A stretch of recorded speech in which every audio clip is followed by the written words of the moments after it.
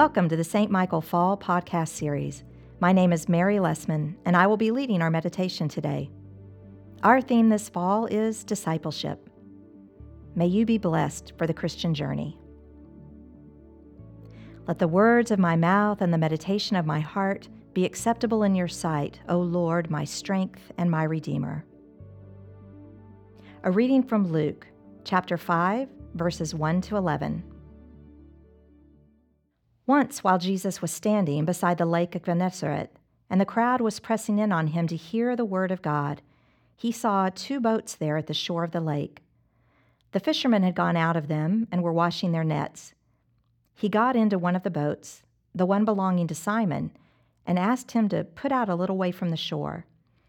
Then he sat down and taught the crowds from the boat. When he had finished speaking, he said to Simon, "Put out into the deep water and let down your nets for a catch." Simon answered, "Master, we have worked all night long, but have caught nothing. Yet if you say so, I will let down the nets." When they had done this, they caught so many fish that their nets were beginning to break. So they signaled to their partners in the other boat to come and help them. And they came and filled both boats so that they began to sink. But when Simon Peter saw it, he fell down at Jesus' knees, saying, "Go away from me, Lord, for I am a sinful man." For he and all who were with him were amazed at the catch of fish that they had taken. And so also were James and John, sons of Zebedee, who were partners with Simon. Then Jesus said to Simon, "Do not be afraid. From now on, you will be catching people." When they had brought their boats to shore, they left everything and followed him. The word of the Lord. I was in my mid-20s and knee-deep in my career when I joined the Episcopal Church. Once the folks at St. Peter's McKinney found out I was a CPA, it wasn't long before I was fielding invitations to serve. Over the years, I was asked to serve on the Budget Committee, the Finance Committee, the Audit Committee, and the Capital Expansion Committee. I understand the thought process. Even today, we often ask folks to serve in ministries at church based on their vocational expertise. And while that makes sense, it doesn't always appear to be God's way. Today, we have Luke's version of Jesus calling his first disciples, and it's much different than the other Gospels. There, Jesus is just walking on the beach, and the disciples drop everything and respond simply on the basis of his authoritative call. Here in Luke, the process is a little more progressive.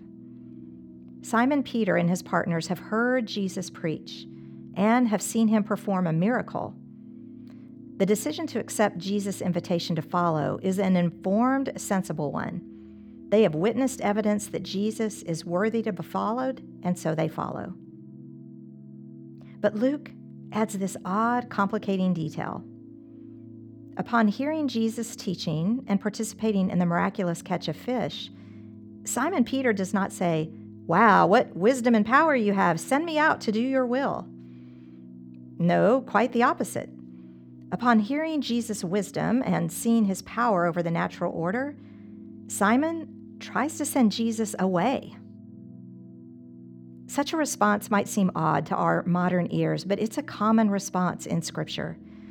We know it as fear of the Lord. Simon fell down at Jesus' knees, saying, "Go away from me, Lord, for I am a sinful man." For he and all who were with him were amazed at the catch of fish that they had taken. And so also were James and John, sons of Zebedee, who were partners with Simon. Then Jesus said to Simon, "Do not be afraid. From now on, you will be catching people." When they had brought their boats to shore, they left everything and followed him. Here ends the reading. Luke's version of Jesus calling his disciples has much to teach us about the Christian vocation, which brings me back to our opening and all the financial roles in which I was asked to serve the church before I was able to branch out into some new ministries. Luke seems to have a different take on calling. As Peter himself acknowledges in this scene, these fishermen are failures at their job. They have fished all night and caught nothing. The very reason Jesus can commandeer Simon Peter's boat to teach is because there are no fish in it. Plenty of seating room available.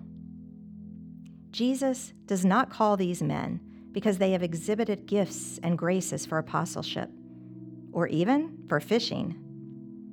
Jesus calls them after he has shown that he can catch fish through them when they cannot do so on their own. Simon Peter is not called to catch people because he will be good at it, but because Jesus can do it through him. And so it is with us. In terms of ministry, we don't have to limit ourselves to the safe arenas that match the gifts that the world tells us are ours. We can allow ourselves to be surprised by God's call on us, to acknowledge that God does not call the equipped, but equips the called. The moment when we humbly recognize that we have nothing worthy to bring into Christ's presence for the ministry of the church may be the very moment when Christ begins to use us in ways we never could have imagined. Amen. And now let us say together the Lord's Prayer. Our Father, who art in heaven, hallowed be thy name.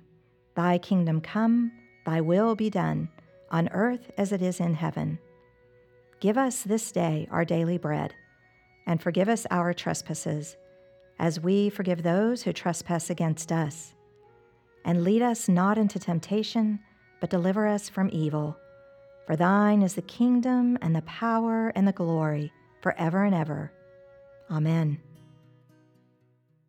O God of peace, who hast taught us that in returning and rest we shall be saved, in quietness and in confidence shall be our strength. By the might of thy Spirit lift us, we pray thee, to thy presence, where we may be still and know that thou art God. Through Jesus Christ our Lord. Amen.